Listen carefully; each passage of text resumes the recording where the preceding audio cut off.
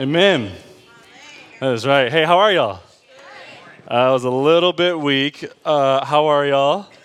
There we go. Much better. It is good to see y'all. Happy Easter. Good deal. Yeah, it is very exciting to be here. One little quick announcement before we kind of dive in. If you are a parent and you brought your child with you, right after service, about 10 minutes afterwards, we're going to have an Easter egg hunt kind of out in the front. And so you can go pick your children up and then meet kind of right out in the front parking lot, and they'll be able to collect Easter eggs. We figured, what better gift could we give you than to get your children strung out on sugar for the rest of the afternoon, right? So you can go ahead and do that, and that will be a fun time.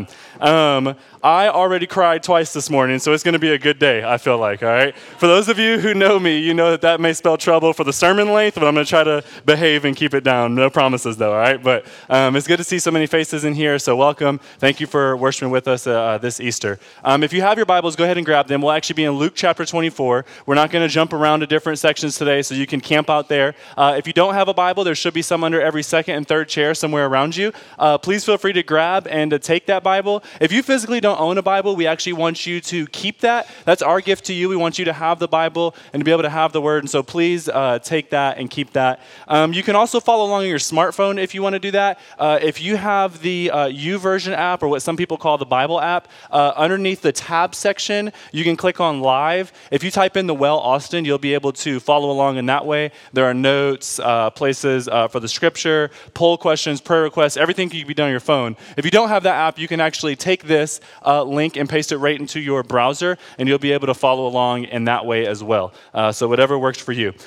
Today we are celebrating the most important day in human history. And I say that without any hesitation and without any holdback. This is by far the most important day in human history. And so I want to tell you kind of my hope and my goal right up front before we even get started. My goal is that you would see the value or the importance of the resurrection today. That's what I want to do today. I want you to see the value or the importance of the resurrection. Why do we celebrate? Why do we continue to point to? Why do we exalt in the resurrection of Christ? What does that have to do with our lives? And so that's what I want to do. When many people think about Christianity, they think about the cross of Christ, and rightly so.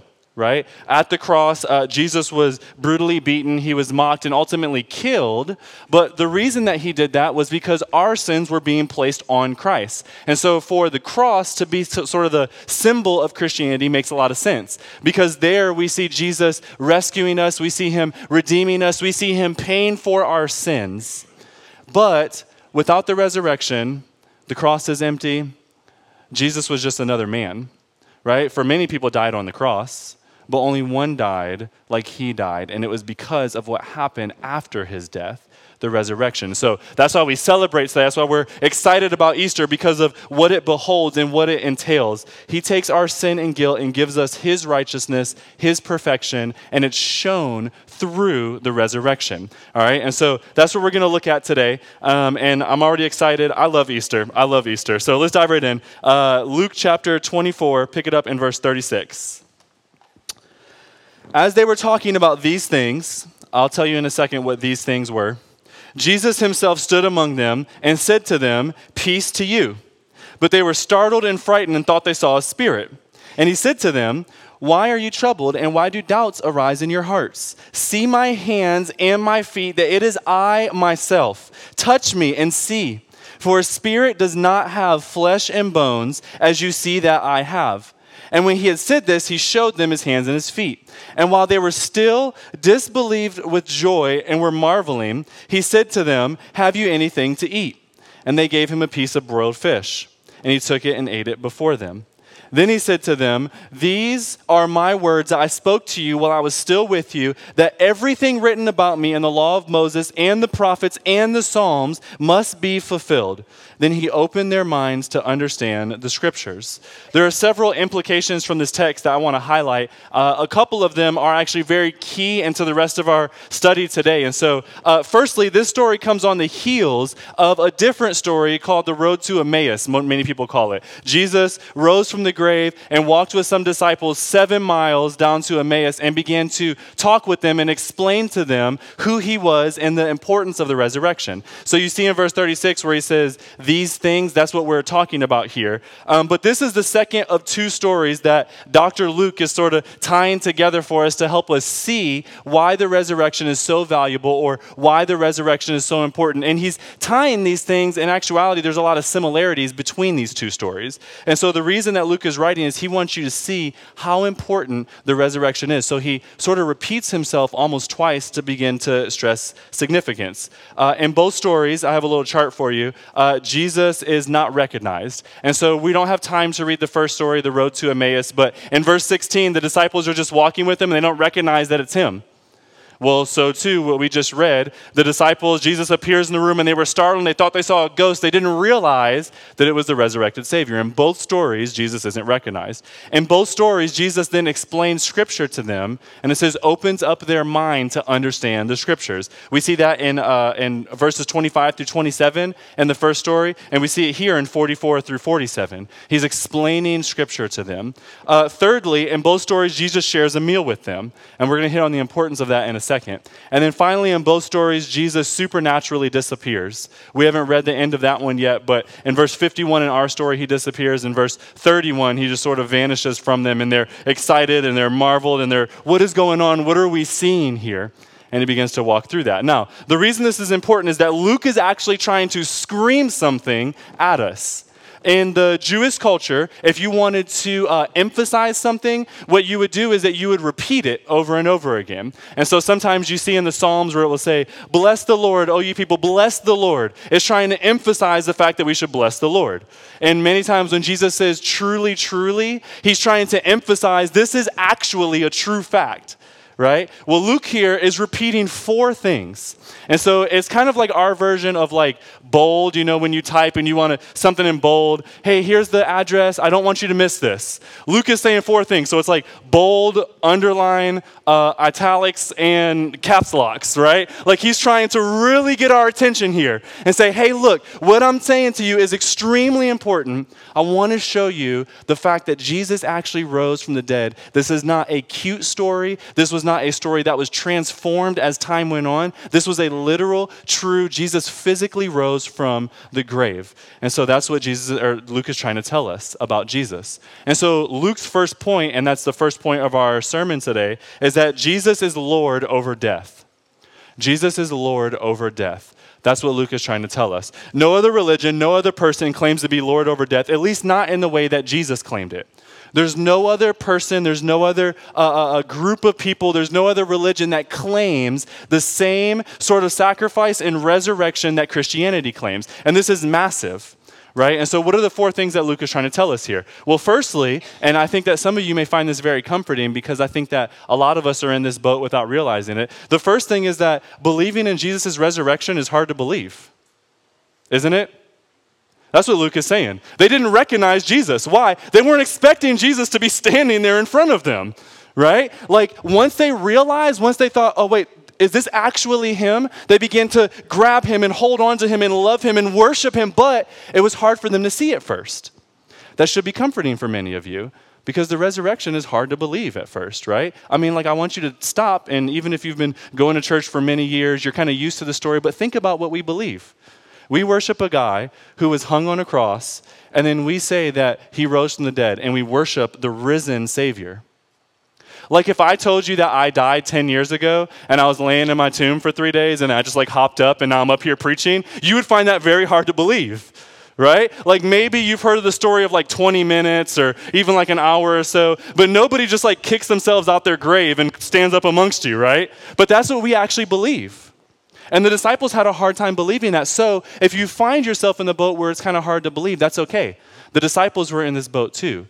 But you have to keep going with the story and begin to really ponder and consider what Jesus is saying. Because the second thing that Luke shows is that Jesus opened their minds to the Scriptures. Why is he telling them that? Because Jesus was saying, hey, look, these things were promised about me thousands and thousands of years ago. All the way at Genesis chapter 3, verse 15, where it says that the seed of the woman would come and crush the serpent's head, all the way up to Malachi, where he promises a Savior. There's so many prophecies about me coming. And so Jesus is trying to show them, hey, look, this isn't just something random. This was promised. All of the prophets, all of the Psalms, all of the law, it all pointed to me. It's supposed to help our belief that this isn't random, this was promised. See, many other religions had prophecies, but none of them had the type of fulfillment that Christianity had. Many other things have hopes and dreams and things that they would wish for happen, but these were physically happening. They were laid out before the disciples' eyes. They saw it happen. And there's nothing like that. And so Luke tries to tell us, hey, look, it was fulfilled in the scriptures. And Jesus says, yeah, this is who I was. I'm fulfilling what was promised, right? The third thing that he says is that he is actually proving that he's rising from the dead by eating a meal, right? So he eats a meal, he eats the fish, okay, and he's proving I'm physically risen from the dead. We'll come back to that in a second because that's a really, really powerful and very important point. And finally, he ascended into heaven to offer everlasting hope.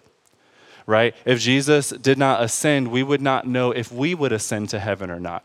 But that's the beauty of the gospel. The gospel says that what we deserve, Jesus takes on. We deserve death. We deserve condemnation. We deserve the actual wrath of God because he's holy and our sin offends him. But because he's also loving, he longs for a relationship with us. In that, Christ took on our punishment and gives us his perfection. So everything that we see in Christ, we can attribute to us if we believe in him. So the fact that he rose and ascended into heaven means that you can attribute that to yourself, that you too will rise and ascend into heaven. That's our great hope, is that one day we will spend forever with him. Jesus is Lord over death. Jesus defeated death, and that's what Luke is trying to tell us. Now, you may be thinking, well, wait a minute.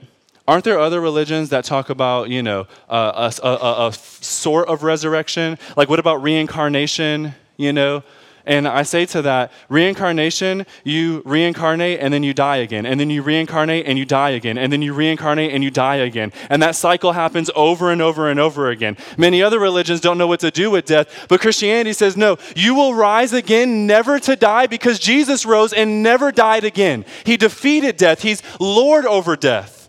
He did not just rise to die again, but he rose for death no longer to have the chains on him. He is living forever, eternal. And so we too are eternal. You may be thinking, well, wait a minute. Isn't even in the Bible, don't people raise from the dead? And we say, yes, but not like Jesus. Lazarus rose from the dead. Matter of fact, if you stick around with us, we're going through the Gospel of John, and we're going to read Lazarus' story in a couple of weeks. Lazarus rose from the dead, but the difference is dramatic. Right? Because Lazarus, somebody else called Lazarus out the grave, Jesus. For Jesus' death, he called himself out of the grave. Right? Like somebody else had to raise Lazarus from the dead. Jesus rose himself from the grave. When Lazarus walked out, it said that his grave clothes were still all on him, and Jesus said, unbind him. We see Jesus' grave clothes folded up, laying in the tomb. Even the rock that was rolled away. Somebody had to move Lazarus' rock. Jesus, on the other hand, the rock was rolled away. Nobody moved it. Matter of fact, why do you think the rock was actually rolled away? You thought it was so that he could get out, didn't you? Don't lie. You know you did. You're in church, all right? You thought it was so that he can get out. But Jesus just randomly appears in this room with them in this story. He just all of a sudden appears, says, peace be to you. It wasn't so that Jesus could get out. It was so that you could look in. The rock was rolled away so that you could see that Jesus' body is not in the grave. See, Jesus didn't need the rock to be moved. You needed the rock to be moved. You needed to be able to look in and say, there's no body in there. Either the disciples stole it or they hid it or Jesus physically got up out of the grave and is alive. The rock was moved so that you could see. And so nobody's death is like Jesus' death, for nobody died like he died, and nobody went on to live forever after they defeated death. And so Jesus is Lord over death. Jesus is alive. He rose from the grave. He defeated death. And so this is pleading with us that to see this fact, that Jesus is over death. It's pleading with us that we would begin to believe that and understand the importance of him being Lord over death. That we have to turn away from ourselves and put our faith and our trust in him, for only he can raise himself from the dead. Only he is Lord over the dead. We are not. So when we trust in ourselves or in other things to save us, there's no guarantee that it will. Because nobody else defeated death the way that Jesus did. Every other teacher tried to give clues about life. Jesus says, I am the life to which all other clues point. Right? I am life. I am the being to which everybody else is pointing. I am Lord over death. Everything we could ever have or ever wish for or ever hope for is found in the resurrection of our sweet and our precious Savior. And that's why we worship, because he's Lord over death. Look at verse 36 again. I love that. Jesus just stands amongst them and says, peace be to you, right? Now, why did he say that? Probably because they were freaking out, okay? One, they thought that he was dead, and two, he just randomly appeared in a room, right? Like if I was standing here preaching and all of a sudden somebody just randomly appeared next to me and like put their arms around me, you'd be a little bit scared, right? I would probably die, and I hope that the resurrection is actually true, because I would be in fear, right? That, or I'd say a couple of words that would get me fired, and I'd never be able to be a pastor again. I'll let you think about what those words are unto yourselves, right? But like, it's a little bit scary. But Jesus says, hey, peace to you. I don't come to scare you. This isn't something weird. I'm trying to reveal myself to you. I am Lord over death. And so Jesus offers them peace. And then look at the adjectives that are mentioned in Scripture. See, these are important. This is where you go back to 5th and 6th grade English, right? Look at the adjectives that describe after Jesus' peace, what do they feel? Look at the text. They were startled, right? Frightened, it says. They were troubled. They were doubting. They were disbelieving. They marveled. See, all of these adjectives are describing what happens when you begin to ponder the resurrection and you think about and you begin to see who Jesus actually is. It puts a little bit of emotion in your heart, right? Whether it's disbelief or marvel, whether it's doubting or being troubled or filled with a joy, it puts a little bit of emotion in your heart. It's terrifying but beautiful. It's unbelievable because nobody should be able to do that. Sometimes we can get too familiar with the Christian message. Nobody should be able to do what Jesus did. Do you realize that? Nobody. But Jesus did, showing that he's Lord over death, right? Christ is Lord, and so he did. I was trying to think of my own story to kind of relate to the disciples here, and I'm sure that many of you have felt about like something like this. So when I was growing up, we were a really, really poor family, okay? Like really, really poor. I know some people are like, yeah, we were poor too. I grew up in Detroit. That's part A of the story, okay? The second part is that we were just really poor. My mom was a single mom, 3 boys, made between $16,000 and $20,000 a year. Now for you college kids, you're like, that's a lot. But for everybody else, you realize that's not a lot, right? To support 3 boys is hard to do. And so there was one year, the PlayStation 1 came out. Whew, the PlayStation 1. I wanted that so bad. And so I remember asking my mom, can we get a PlayStation 1? I really want a PlayStation 1. She's like, we don't have money, Tori, you know. And I knew it. Like I was getting old enough to recognize that's impossible to do. So Christmas came around, and my mom always hid the last gift at the back, like behind the tree. And we all saw the gift, but she just didn't want us to touch it and get it early, you know. And so I saw the gift, and, you know, had a little bit of a hope there was a PlayStation 1, but it wasn't big enough, I could tell. And I was like, whatever. And then I grabbed the box, and it was super light. And I thought, oh, she got us something lame, like a free hour of family photos or something, right? Like, I was really discouraged, right? My mom's going to be here next Sunday. Don't tell her I said that, all right? I love her. She's great. But I was afraid that it'd be something lame, you know. So I opened it up, and in it was just a little sheet of paper, and it said, hey, your gift's in my closet. So I was like, oh, shoot.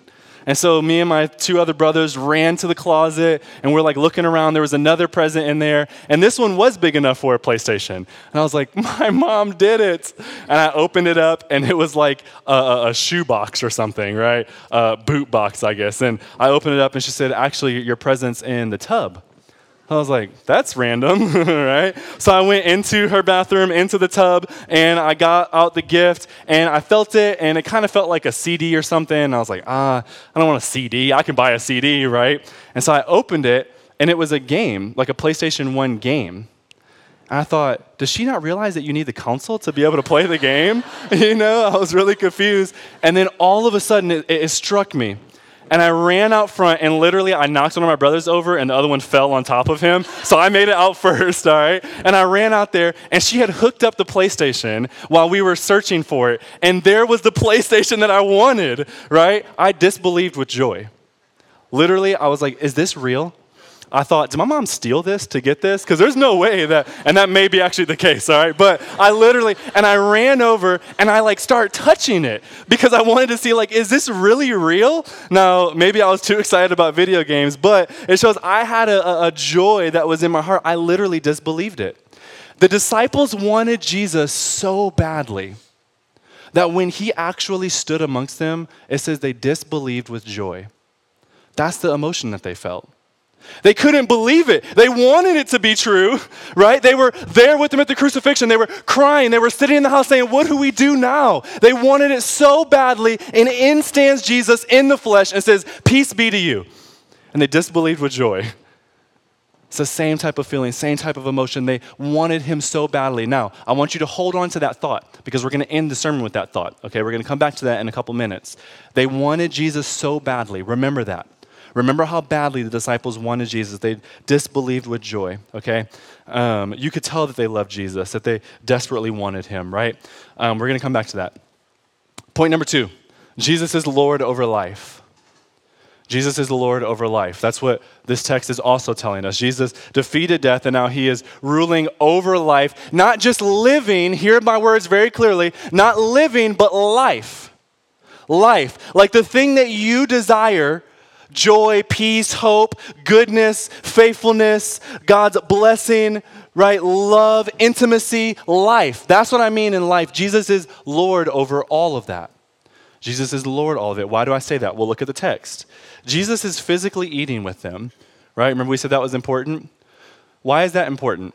That Jesus is actually physically eating with them and showing them his flesh and bones. What is he actually getting at? That he's actually alive.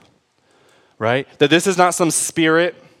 This isn't a hallucination of the disciples. They weren't kind of wanting so badly Jesus that they just all imagined him to be there. And they had this weird experience that he was actually alive. So he ate amongst them. And Luke, the great storyteller and the great doctor, is being a reporter for us and trying to highlight this fact, okay? So he says things like what Jesus ate. So look at the text. Did Jesus eat fried fish? You may be like, what the heck are you talking about, man? It's an important question. Did Jesus eat fried fish? No. Did he eat baked or grilled fish? No, he ate broiled fish. Why is that important? Why does Luke even add this in? Because he's reporting. He's reporting. When you're trying to fabricate a story, you don't add in little details like the type of fish that somebody ate, right? But Luke was saying, no, look, he was alive and they had some broiled fish there. And he went over and he grabbed it and he ate it right in front of them. And then they said, this must be a real human being. He must be flesh and bones. And then they touched him and they beheld him. Luke is trying to report to us that Jesus is actually alive. And so he's giving even these small details, saying, no, the disciples very distinctly remembered this, because they were shocked at it. I love verse 43 as well. It says that he ate it before them. Not just ate it, but he ate it before them, right? So he didn't grab the fish, go into the corner, kind of eat it, and then came back and was like, the fish is gone. He literally stood there and ate the fish. And the disciples were probably watching like, is the fish going to fall out of his belly? Is he a spirit, right? And Jesus ate it and said, hey, a spirit doesn't have flesh and bones like I have. Did Jesus need to eat the fish? I don't think so. In heaven, we get to see our resurrected bodies. It doesn't look like there needs to be an eating. Why does Jesus do this? Well, just like the reason the stone was rolled away. It was for their sake, not for his sake. He wasn't hungry. He wanted to show them, I am actually alive. And so he stood there and ate it and said, you ever seen Casper do something like this? I don't know if Casper eats. That may be a terrible analogy, right? But you get the point. He's saying, look, spirits can't do this. Only a physical, literal, alive being can eat like this. I am alive. And he's trying to show them this, right? And so I know that many of you in here are not committed to Jesus because you're afraid of missing out on something. I know that's where many of us are. You're not fully committed because you're afraid that you're going to miss out on life. You're afraid that you're going to miss out on some sort of fun, some sort of joy, some sort of peace, some sort of happiness that can't be found outside of Christianity. Because it seems like from a distance that Christianity is kind of a box, a framework of these rules that you step into, and you're afraid that if you step into that, or even if you're a Christian, if you follow hard after that, that you'll miss something. That something is to be had that is not found in Christ. And so you're committed, or you're not committed, to following Jesus because you're afraid of missing out on what? On life. That's why I'm not just saying alive, but the word life. You're afraid to miss out on that. Jesus is Lord over life. That's what this text is trying to show us. And so Jesus is trying to show us you don't have to be afraid of missing out on these things. You don't have to be afraid like you're going to miss something if you follow hard after Christ. Jesus eating the fish means that you will have a physical future. Do you hear that? Jesus eating the fish means that this is not some mystical, right? This is not some hypothetical. This is not some like we're not going to be or fairies floating around in the sky, right, with a fairy dust. This isn't mythical. This is a literal, real, tangible, you will have a physical future. That's what the resurrection of Christ shows. So you don't have to fear about missing out on something because you will have a physical future, except you'll be living in perfection for eternity. Do you hear that? I'm glad one person got a little bit excited about that, right? You will be living in perfection forever for eternity. You don't have to fear as if you're going to miss out on something here on this earth. And so I know you want sex. I know you want love or intimacy. I know you want fame or joy. You want peace.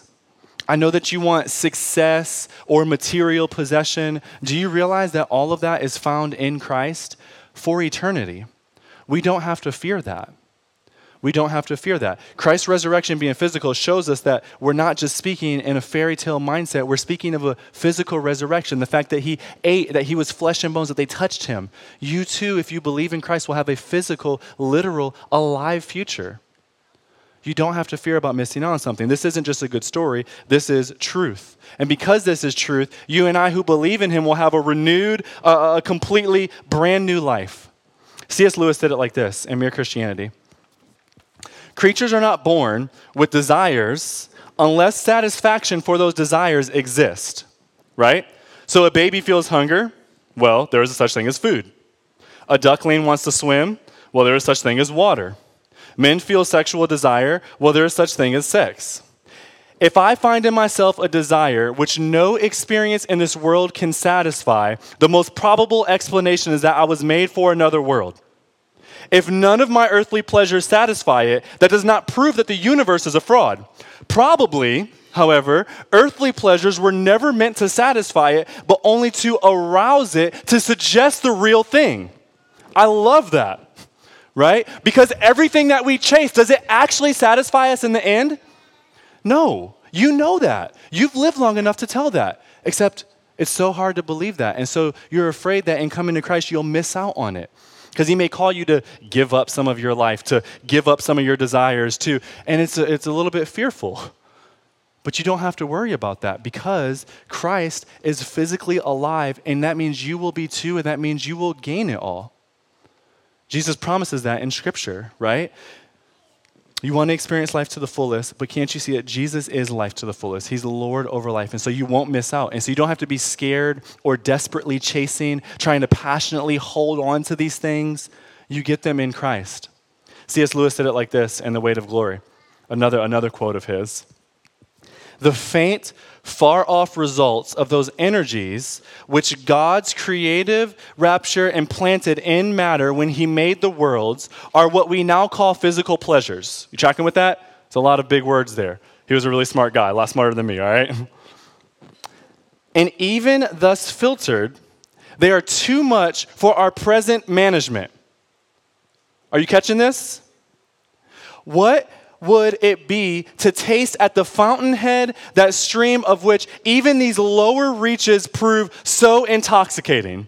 This is such a pregnant statement. I wish I could unfold it more, right? Ultimately, what is he saying? God puts these desires in our hearts for a reason to point us back to him. that ultimately our true satisfaction, life, the things that we want in life can actually only be found in Christ because we can't even handle the life that we have today.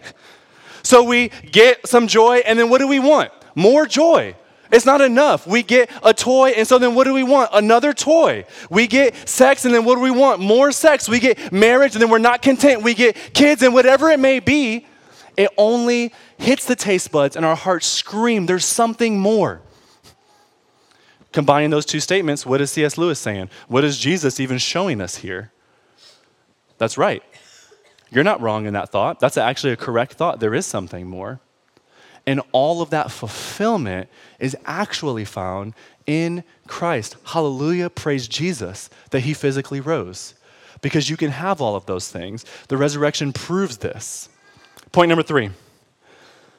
Let's actually read first, verse 46 through 49.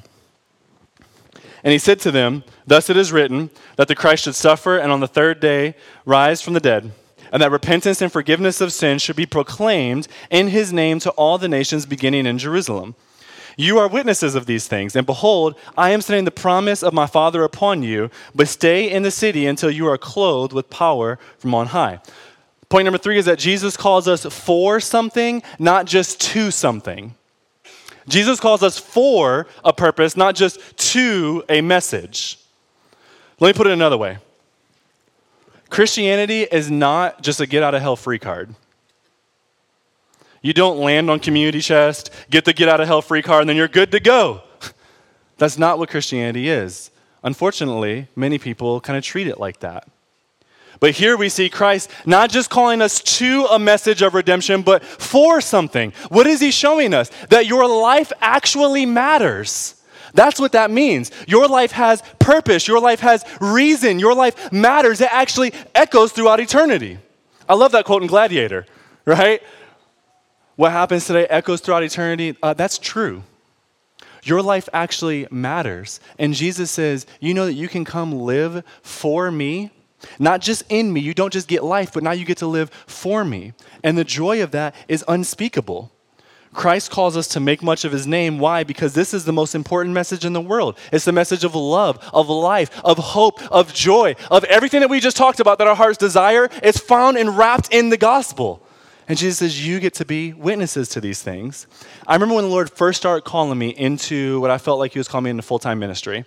At the time, I was playing football, and nothing like huge. I wasn't like at UT or Alabama or whatever it may be, right? But I was going to a D1 school to play football, and the whole summer, I felt like God was pulling at my heart. You're supposed to be in ministry. You're supposed to be in ministry. You're supposed to be in ministry. I'm like, but I really find a lot. Like, I think it's football. Like, I think that might be my ministry. Maybe you can take this and make that my ministry, right? No, you're supposed to be in ministry. You're supposed to be in ministry. And I remember just walking around like, oh, Lord, right? I'm like doing the Dougie on the Lord, right? Like, what's going on, right? And I'm mad. God, what are you doing? I'll go out 3 days into practice, hurt my wrist, got done with football, got plugged into a church, started doing ministry, and the joy that I experienced into what God was calling me to and for far outweighed the joy that I experienced beforehand. Christ is saying, look, I'm not just calling you to a message. I'm actually calling you for something, for your life to have purpose, meaning, value. Your life matters. And so it's not enough just to give Christ a little bit off the top. Right? Every once in a while, think about Jesus a little bit. Jesus says, I want your life. I want your life to matter, this life right now and the life to come. Because not only do we get to think about the future, our eternal hope, but we also get to think about the present hope. That's why Jesus came back in the present. That's why he didn't just wait until the person was about to die and then be like, hey, look, I'm actually real.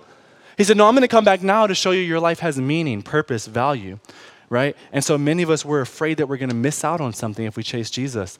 I promise you, Scripture promises, you can see many other people's lives that have been walking with Jesus for a long time. You miss out on nothing. In reverse, you gain everything that your heart desires anyway. You gain it all. Fourth point, you can have him. You can have Jesus. Okay? Now remember what I asked you to remember a couple of minutes ago? Don't worry, my short-term memory is terrible too, all right? I asked you to remember what the disciples desired, right? They wanted Jesus. They were trying to cling to Jesus, right? They wanted him. They wanted to touch him and see. They disbelieved with joy. Remember the story I told about my PlayStation 1? Right? I touched it. I couldn't believe it. I wanted it. That's how the disciples felt about Jesus, okay? And think about this. This is so beautiful. This is so beautiful. The final point that we see is that the resurrection shows that they actually have him. They can have him, and the resurrection proves that point. See, every other fantasy and every other love story ends, right? You watch the movie, you love it, you fall in love with the character, and then it's done. Maybe they write a sequel, but then it's done. Maybe they're like Fast and Furious, and they just don't know when to stop, and they write like 9 sequels, right? But it's done at some point. However, this man you get to behold forever. Or let's bring it into real life. Maybe the marriage that you really desired. Won't that be done at some point? I mean, praise the Lord. Maybe it lasts for 50, 60 years. And then don't you die? The money that you have right now, do you take that anywhere? The toys that you want, the things that you desire. I wanted that PlayStation 1 so badly. Do you know what happened to it? It got stolen like a year later.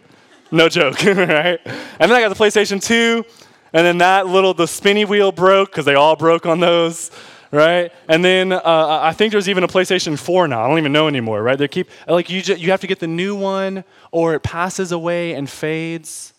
Except these men have Jesus. They got to behold the thing that their hearts crave more than anything else forever. And the resurrection proves this, right? Read the last part of this text, verse 50. Then he led them out as far as Bethany, and lifting up his hands, he blessed them. When he blessed them, he parted from them and was carried up into heaven. And they worshiped him. Check that word, worshiped him. And returned to Jerusalem with what? Great joy. Not joy in disbelief, but now they realize it. They see it's true. They have great joy, and we're continually in the temple blessing God forever. The resurrection, the Easter story is proof that you can have life, that you can behold Christ forever. He will never leave you or forsake you, Matthew ends his gospel with. Here it says, he's ascended into heaven, sitting on the throne, waiting for us to get there, preparing a place for us, Scripture says. You get to have Jesus. The thing that your heart screams, C.S. Lewis says, the thing that it's pleading with you for. I want you to have joy. I want you to have peace. I want you to feel love and intimacy. You have it in Christ. Jesus, because he physically rose, literally rose, offers that to anybody who would take it. And you can have him. This does not have to be a story that ends. Because Jesus did not die again. He rose into heaven, sitting at the right hand of God to live forever. The disciples didn't lose their love. They gained their love forever. They got to behold him. And see, this is why it's hard to do the resurrection in one sermon. It's really hard because you have to see why they love Jesus so much. You have to read this whole book to begin to see why the love of Christ was so intoxicating. The fact that he healed and he taught and he gave himself and he washed their feet and he blessed them and he challenged them and he encouraged them. And you have to see all these things to be able to realize why Jesus is so worth it. So worth it. And the resurrection proves that everything that he did is true. Do you know why every single gospel writer ended on the resurrection? Every single gospel writer. Why Paul almost always hits on that first, because this is the important point. The resurrection proves that everything we want in Christ is true. It's screaming out that Jesus is worthy to be worshiped and worthy to be followed by you. By you. That God longs to be intimate, to have a relationship, to fill you with what your heart desires, and in turn you get to worship and follow him and make much of your life.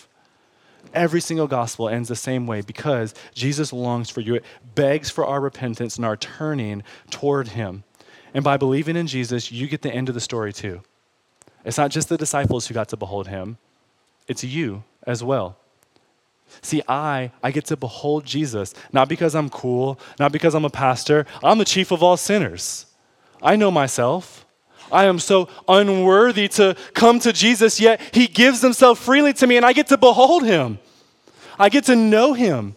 He offers this to every single one of us. Jesus is a friend, right? the only friend that will last forever. Remember your childhood friend that probably moved away when you were in 6th grade or something?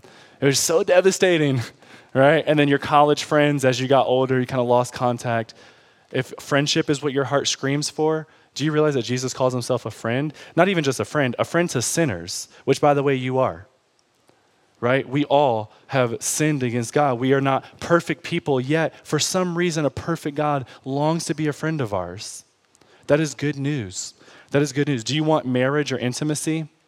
Do you realize that it says that Jesus is the husband, the bridegroom, that he's in heaven preparing a place for us, and we are his bride, the church?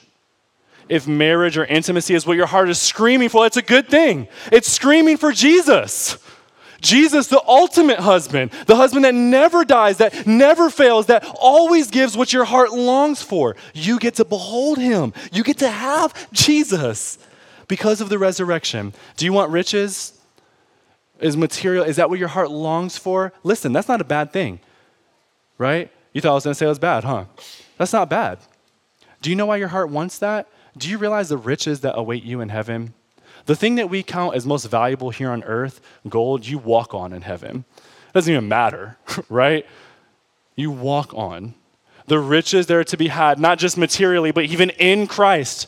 If your heart longs for that, you got to realize that Jesus is the fulfillment of this, right? Do you long to feel freedom from guilt or from shame or from depression or from the weight that you can feel sometimes when you know that you're a sinner or when you feel like you've just disappointed people? Do you desire that freedom? Do you realize that Christ promises that he can give that to you? Come to me, he says, all you who are weary and heavy laden, I will give you rest. My yoke is easy, my burden is light, he says. Jesus, that is found in Jesus. The resurrection proves you can have the opposite of that. Love, joy, peace forever. The resurrection is the most important day because of all of these things encompassing. It proves all of these things. Do you want joy or pleasure? Jesus says, or God says that in his presence there is fullness of joy. At his right hand are pleasures forevermore. They're found in Christ. The disciples touched him, they held him, they have tasted and seen the beauty of Jesus, and you can have him. You're a skeptic, you're not really sure about this, you can have Jesus. Begin to consider, did Jesus actually raise from the dead? What if he actually rose? What if this isn't a fabrication? What if all 11 of these men that saw him that eventually got killed for their faith because they believed it so much, what if they actually saw him? You can have him. You who feel unworthy or too sinful to come to Christ, do you realize that Jesus died on the cross for your sin? It's actually a sense of pride that keeps us from coming to Christ in that way. We feel like our sins are too dirty for God to heal, except what we're saying is our sins are greater than God. No, God's grace is far greater than that. And you can find freedom in Christ. If we're self-righteous, we want to do it ourselves, that's a heavy burden. I've been there. I'm there frequently. I want to do it myself. That's a heavy burden. And Christ says, no, I've done it for you. Come to me. You want love. You want joy. If you're a saint and you've believed him, do you know that you can have Jesus? This isn't just a story that we talk about randomly every once in a while or we think about on Easter. You can behold him today. You can have Jesus. And not just today because it's Easter, but tomorrow and the next day and the next day. You get to have a relationship with the God of the universe. Y'all, the resurrection is beautiful. It is so beautiful. And Luke here and this gospel and all the gospel writers, and I am beckoning, I'm pleading with your soul to come to Jesus. He is worthy. What your heart desires so deeply, you could find in Christ. This is why we love Easter. This is why we worship at the resurrection. This is why we sing songs saying, he is alive, because he is alive. And because of that, he can give you exactly what your heart pleads for, give you purpose, wash your sins away, and make you righteous with him. You can have a relationship with the God of the universe. A spirit does not have flesh and bones. Jesus is alive. Let's pray.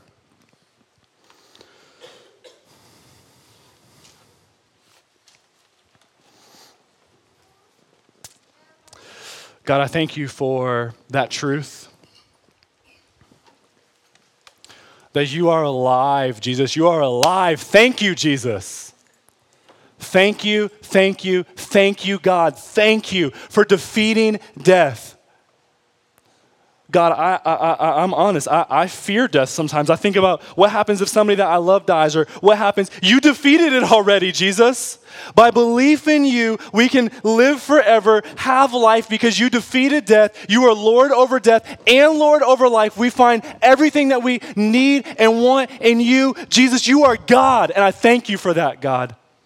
I thank you for that. Holy Spirit, would you please do a work in our hearts, God. Please do a work in our hearts. Help us to realize this as being true. Help us to come to you and to behold you and to grasp onto you and to believe this forever and ever. Jesus, you are so worthy of our praise and our worship. And I desire to give that to you today, God. And I pray that you would please help us to worship you. Praise in your precious name. Amen. In a moment, some of the ushers are going to come forward, but I'll ask them to stay back there for a moment. Some of you have never actually began a relationship with Jesus. I'm aware of that. Easter, you come in, you hear about this, and maybe today, for some reason, maybe it's the first time you've heard this message, or maybe it's the 100th time, but it's actually beginning to resonate in your heart. You have an opportunity to enter into a relationship with the God of the universe. That your sins would be washed away, that you don't have to fear death anymore or separation from God, that you get a relationship with Him.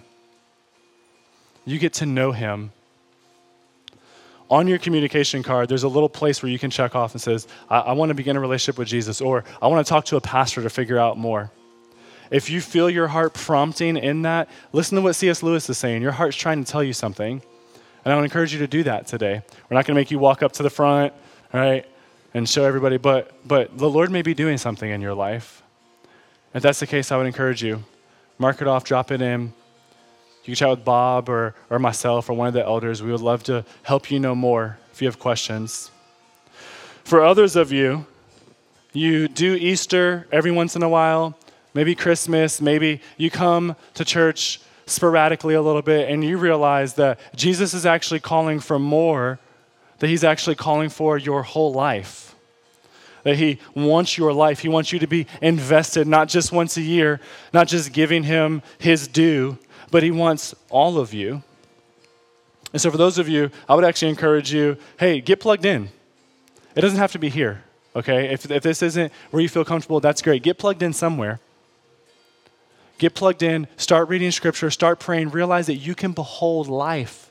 You can behold joy. You can have Him. Next week, we did it on purpose. Next week, we're doing our First Steps class to be able to figure out, hey, how do I get involved with church? What does it mean to actually follow Jesus and to give my life to Him? I would encourage you, check that off if you want to do that. For others of you, you know and you love Jesus and you worship Him, you're here every week. And I pray that today particularly, where we stop and we think and we worship Him for the resurrection, that God would scream out in your heart that He is alive and that He is good and that He loves you. I'm going to have the ushers come forward. We're going to do our tithes and offerings. If you came prepared to give, this is a way in which we worship God. So I encourage you to go ahead and give. Don't feel pressure to give, though. That's not what this is about.